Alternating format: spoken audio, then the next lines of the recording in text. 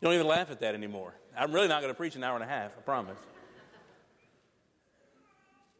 We began a series of lessons last week on parables of judgment for a couple of reasons. One, the Lord spoke a lot about the end of time and about where we would stand before Him and when we would give an account and the things for which we would answer, and the fact that every man receives the rewards of his own choices in this life. But also so that we might address and deal with some things that are more personal, more real to us. We get into a habit as preachers of preaching in generalities. And it's easy to do. There's so many things that apply to so many people, but really hit no one in the heart at all. We've preached truth. We've dealt with text. We've addressed sermons. We've even touched on things that might affect one or two people, and then we're done, we're through, and it's over, and everyone feels a little bit better, maybe a little bit worse, but no one's angry, no one's upset, but no one's genuinely challenged to change at the end of those sermons. However, you cannot study the judgment parables of Jesus, not the way they were intended to be studied, not the way He preached them, and go away unaffected. Either one of two things will happen. You will get to the end of that discussion and you will think, I'm thankful for what I have in Christ and who I am and who He's made me, and I'm ready to stand before Him. Or you'll leave saying, there's something in my life that drastically needs to change because I'm not ready, I'm not prepared right now to meet Him in judgment. This morning, our attention turns to Matthew chapter 25.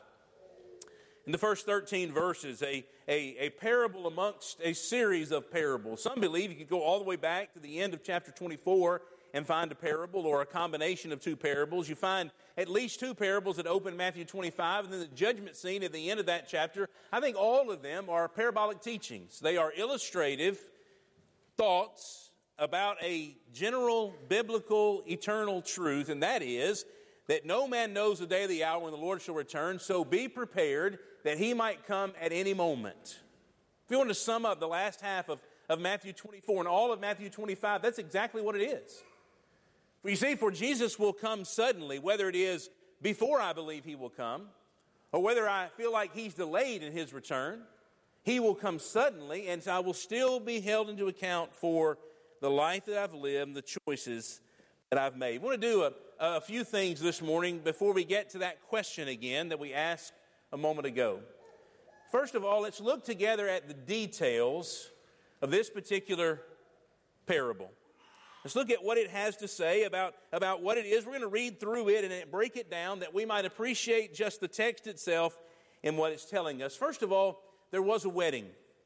There was a wedding. The Bible says in Matthew 25, beginning in verse number 1, that the kingdom of heaven is comparable to 10 virgins who took their lamps and went out to meet the bridegroom. 5 of them were foolish and 5 were prudent or wise. For when the foolish took their lamps, they took no oil with them, but the prudent took oil in flask along with their lamps. All right, so we have a wedding pictured, a scenario here that helps us appreciate the culture of that time, or maybe it doesn't help us appreciate, but to understand it, we should appreciate it. And no doubt when you've studied Matthew 25 before, you've had preachers or teachers tell you that the customs of their day about weddings are different than the customs of our days. There's a chance that the first century marriage had 3 stages to it. There was the engagement, there was the betrothal, and there was the wedding itself. Now, the engagement would take place anytime before or after the birth of those children, arranged or fixed marriages. They would be promised to one another. But when they became of age, when things became closer to being ready for that particular marriage event, they would be betrothed to one another. That's where we find Joseph and Mary in Matthew chapter 1. It is as binding legally as a marriage itself, although the marriage has not been consummated. They don't live together. The final steps have not been taken in the wedding feast, but the betrothal is there. And then there is ultimately and finally the wedding itself. Now, where we find ourselves in Matthew 25 in these opening verses is it's setting the stage for the time that they have moved from betrothal to ceremony.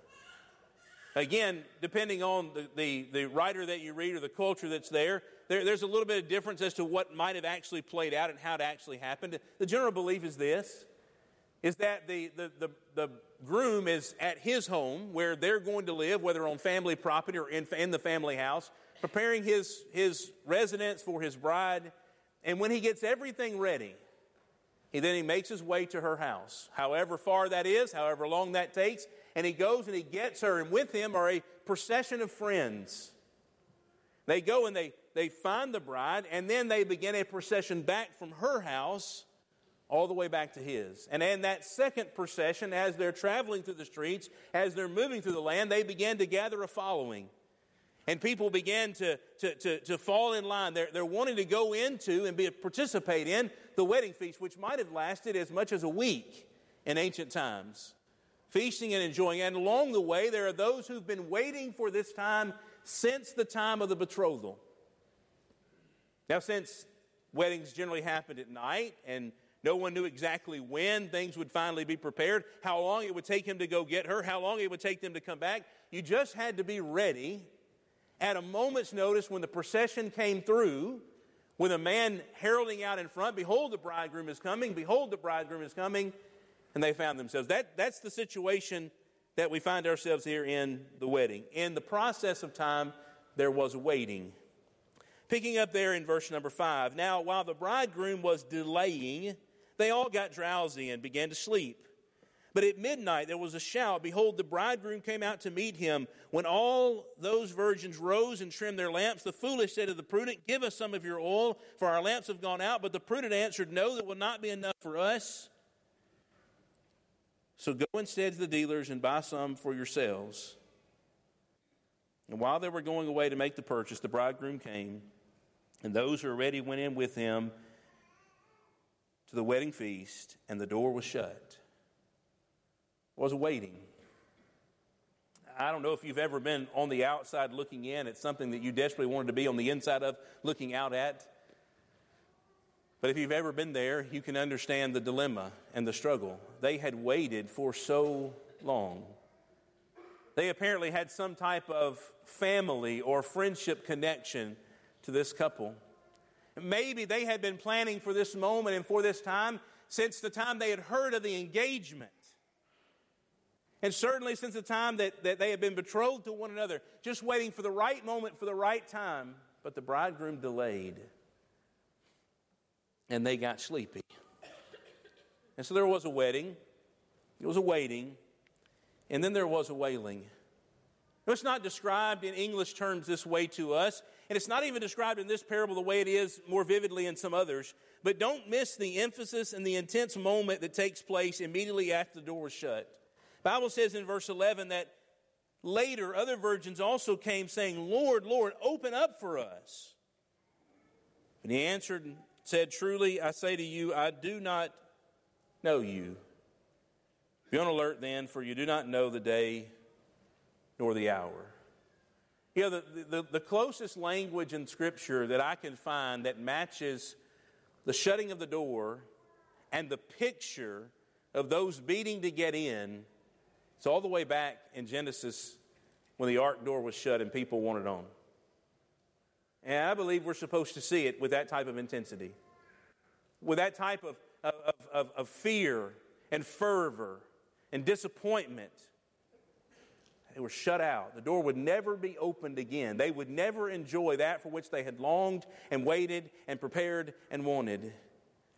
And they cried, they wailed outside the door, Lord, Lord.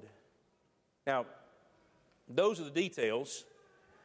Consider with me now for a moment the connections.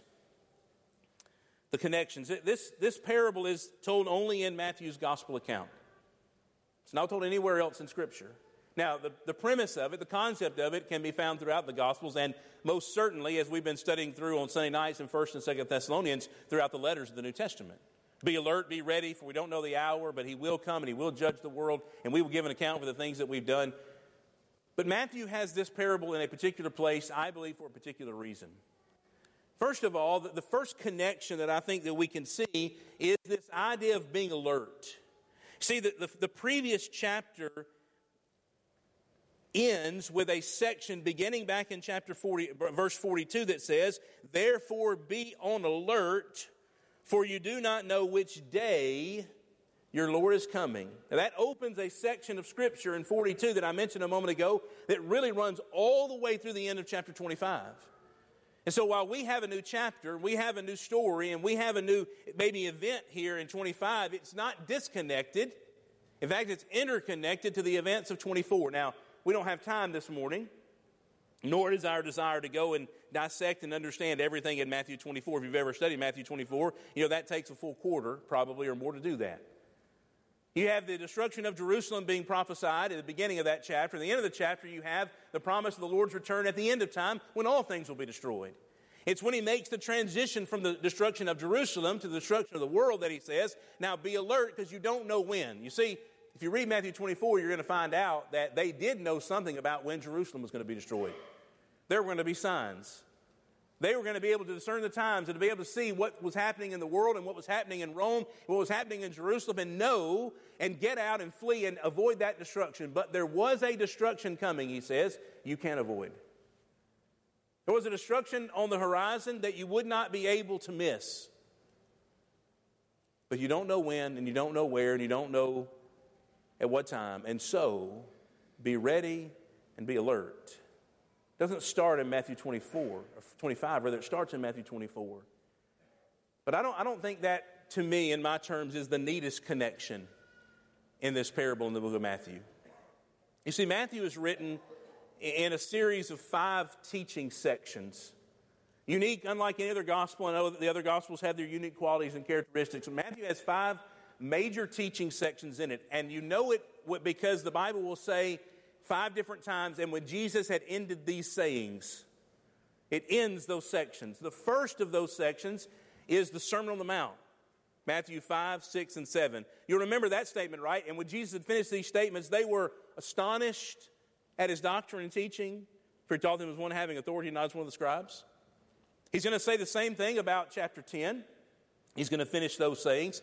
He's going to finish the sayings of chapter 18. He's going to finish the sayings now of chapters 23, 24, and 25. In fact, go over to chapter 26.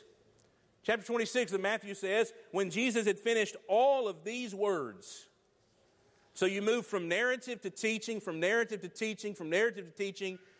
Now, that's important, but not the most important thing. What's interesting is the connection between the first teaching section of 5, 6, and 7 and the last teaching section of 23, 24, and 25. Look again at our text and notice with me some phrases. The Bible reveals in Matthew chapter 25 that there are 2 groups of people presented here in this parable. The wise and the prudent, or the foolish and the prudent, or the wise and the fool. You know when the first time Jesus made mention of those 2 categories of people?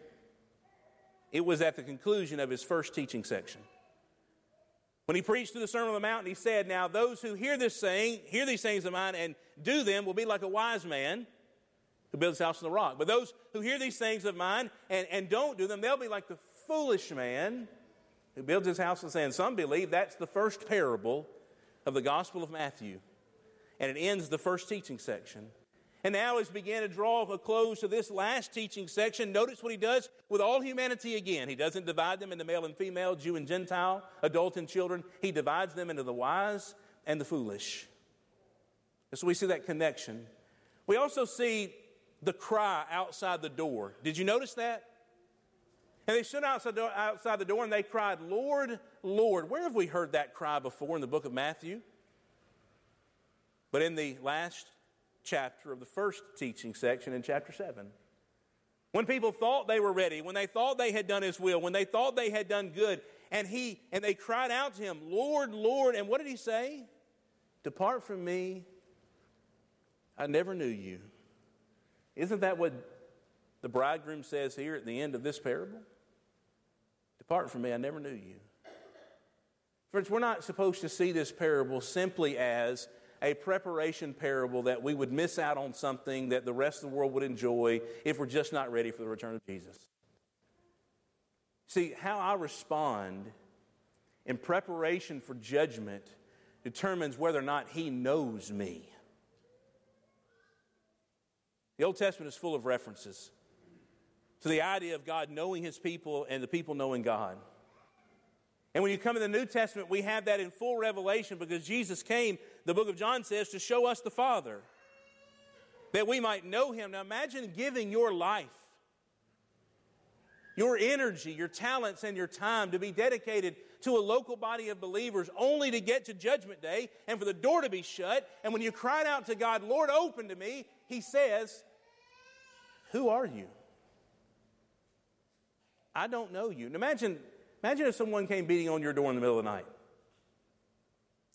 and they called you by name. They said, Cliff Caskey, which, by the way, brother, it was great to hear you up here this morning leading us in communion thoughts. Just wanted to say that. Someone's knocked on your door in the middle of the night. If you can hear them, Cliff, and they say, Cliff Caskey, open the door to me. And you looked out and you had never seen these people before. You didn't know who they were. You know what the response might be? Well, who are you? How do you know my name? Why are you invoking my grace? Why are you coming to my door? What's this all about? Who are you? Friends, that's the picture here. These people had a connection with the bridegroom. They had waited for the bride to come. They believed they were part of the wedding party. Not only were they left out, they were forgotten. That is the intensity of the moment. That's the connection between Matthew 7 and Matthew 25. So what are some things that we learn? What are some truths revealed in this text? Very, very quickly, because we do still have that question we want to come back to in a moment. Number one, we learn that preparation is necessary. Just plain and simple. You see, there are so many similarities between these bridesmaids on this night.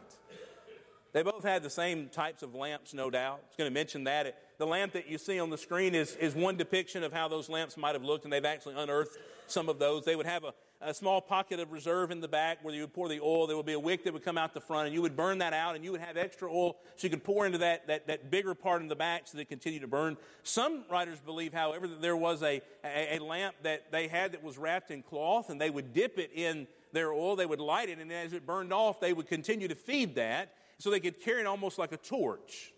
There's possibility that both of those existed during that time. See, there were some similarities between these bridesmaids. They had lamps. They had oil, at least initially. They were waiting in the same place. They were waiting for the same people. In fact, the only difference between the two is that one made preparation for delay and the other didn't. One thought, hey, what if it's not in the time frame that we thought it would be? What if he's a little bit later? What if we end up falling asleep? Will we still be ready? Maybe you can liken it to what type of person you are, and most homes have both of these. Do you leave 15 minutes early in case there's a train in San Marcos? Or do you leave right on time just praying that there won't be? Well, one makes preparation, the other doesn't. I don't have to know which one is in your family and which one isn't. I just know they all exist. And they usually all end up stuck at the train track most of the time. It's about preparation. See, what I have today might not be enough for what I am going to go through tomorrow. And so I pray, and I study, and I meditate, and I fellowship, and I blend together, and I get support from my church family, and I make right what's wrong, because I know that while I may be today where I need to be, tomorrow I may not have enough faith. Tomorrow I may not have enough zeal. Tomorrow I may not have enough dedication. So I bring extra. Preparation is absolutely necessary. Another lesson we learn from this text is the danger of a lost opportunity. The door's not opening back, not in the parable. The door was shut. The wedding feast proceeded, and they didn't get to go in. Now, again, that's not, in a human sense, that's not the end of the world, right? There will be other weddings. There will be other opportunities, but that one won't be anymore. That one won't exist. You won't have that chance. You ever missed out on something like that? Knowing that while you may have other opportunities and other things may be given you and you may be blessed in other ways, you'll miss that one and you won't have that one back. somewhat defeating, isn't it? Especially if it comes to the end of time. Because while God may give us 1,000 chances in this life, when they're done, friends, they're done. It's just over. There will be so many, no doubt in eternity, who will regret a lost opportunity to make better preparation. And then number 3, we learn that some things cannot be borrowed. I don't want to make too much out of the parable itself, because the general rule of thumb in parable studies is that you don't stretch the meaning beyond its intended purpose. You don't try to read into every nuance and every passage and every reference something grand and great and different. But friends, if I'm ready for judgment, it will be because I am ready for judgment. It won't be borrowed from anyone else. Now, we get our faith and our righteousness and our mercy and our grace and our example from Jesus, so we'll give that as a caveat. But I will not be able to turn to Shannon K on the day of judgment and say, I need just a little bit more good deeds over here. I need a little more sacrifice on my end of the ledger. I need a little more faith from my elders. I need a little more credibility from the congregation I was a part of. I want to tap into the bulk of good works that we all did, because I need to take some of them with me. They can't be borrowed. Because it's just as much God will bring down judgment on a congregation and a nation, the heart of judgment is individual. We see that in this series of parables in Matthew chapter 25. And so, finally, this morning, I want us to talk about a modern concern. A modern concern. So what's the thing that you miss most when the world shut down? Probably an unfair question, I know. There's so many things that we miss, right? Maybe it's Whataburger. And you just longed for the day when the cars were backed up in the drive-thru again. Or Garcia's Enchiladas. Maybe it was a crowded stadium at a sporting event or a concert. Maybe it was sitting behind or in front of someone in a row in the church building. Maybe giving someone a hug, shaking their hand. Maybe it was the collective worship of the saints. I'll tell you what, more than likely the thing that we miss the most, we did it as often as we could and as quickly as we could when it was made available to us again. Is that a fair statement? The things we miss the most when they were brought back. I remember our first meal out. It was in Mamacita's, and I don't even think the air conditioning was working. By the way, it's the last meal I ate at Mamacita's because they ended up closing back down. But we missed dining out. So we did that as quickly as possible. Here's the reason for the question. See, there's a point of this parable that goes all the way to the end of time, all the way to judgment. It bypasses everyone's life and everyone's agendas and everyone's hopes and everyone's shortcomings, and it takes us all to one place. But I believe that it's there for more than just that.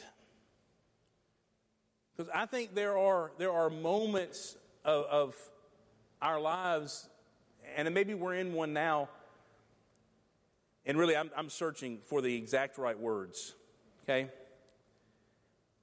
Where we have to wake up and ask, was I prepared for what just happened? Because you see, it's about being prepared in those moments that make us prepared for the final moment, right? If I'm not prepared today for what lies tomorrow, then I won't be prepared tomorrow for what lies the next day. And eventually I'll become derailed, I'll get off track, and I won't be ready for that great day. See, the idea of sleeping in the parable was not that they were neglecting or lethargic. They all slept, the wise and the foolish. So it isn't to say, if you're asleep today, wake up, because the Lord's going to come back one day.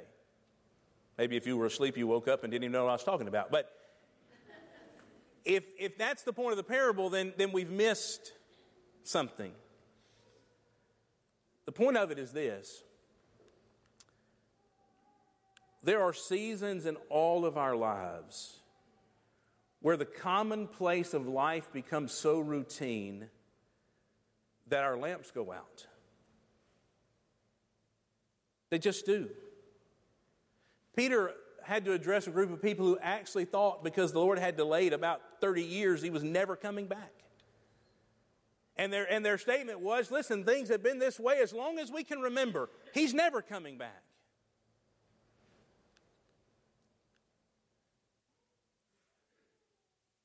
We've been in a difficult place for the better part of a year. And we had some things taken away from us. We gave some things up. And I don't know how you want to see that. I won't come down on either side. I think it was a combination of the two. And what I'm afraid of is that some of us did not have enough oil to wake up from that and move forward.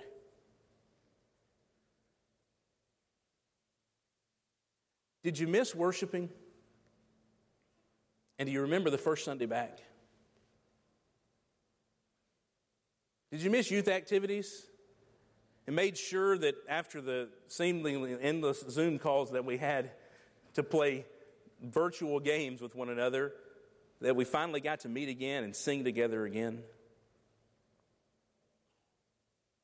Did you miss Bible class?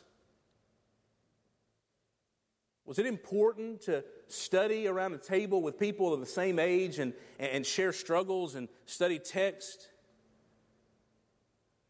See, the reason I ask that question, because it's a concern of mine, is if I were to share a picture online of what this building looks like on Sunday night and Wednesday night, I think the Lord would be ashamed.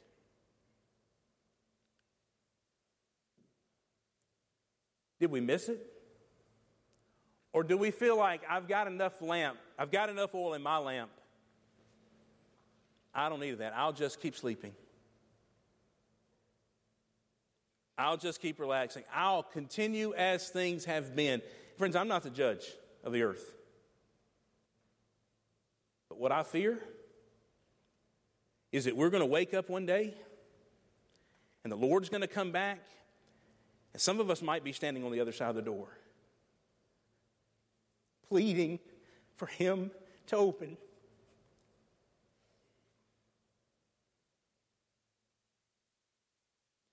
He stands today knocking only on the door of our heart, not a door that's been shut permanently. And so we offer the invitation to ask, do you stand justified in His sight? If you're not a Christian, we would love for nothing more than to study with you about becoming a Christian this morning. To tell you about His grace and mercy and what He did at Calvary, that your sins might be gone and washed away, covered in His blood. If you've done that, a life of responsibility has been handed to you, of trimming your lamp and refilling your oil, even though He has delayed, so that we can be ready when the bridegroom comes. We can enter into that wedding feast.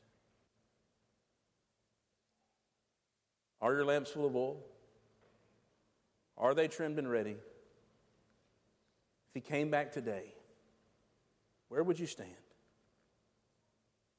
If we can help you address that question, we invite you to come while we stand and sing.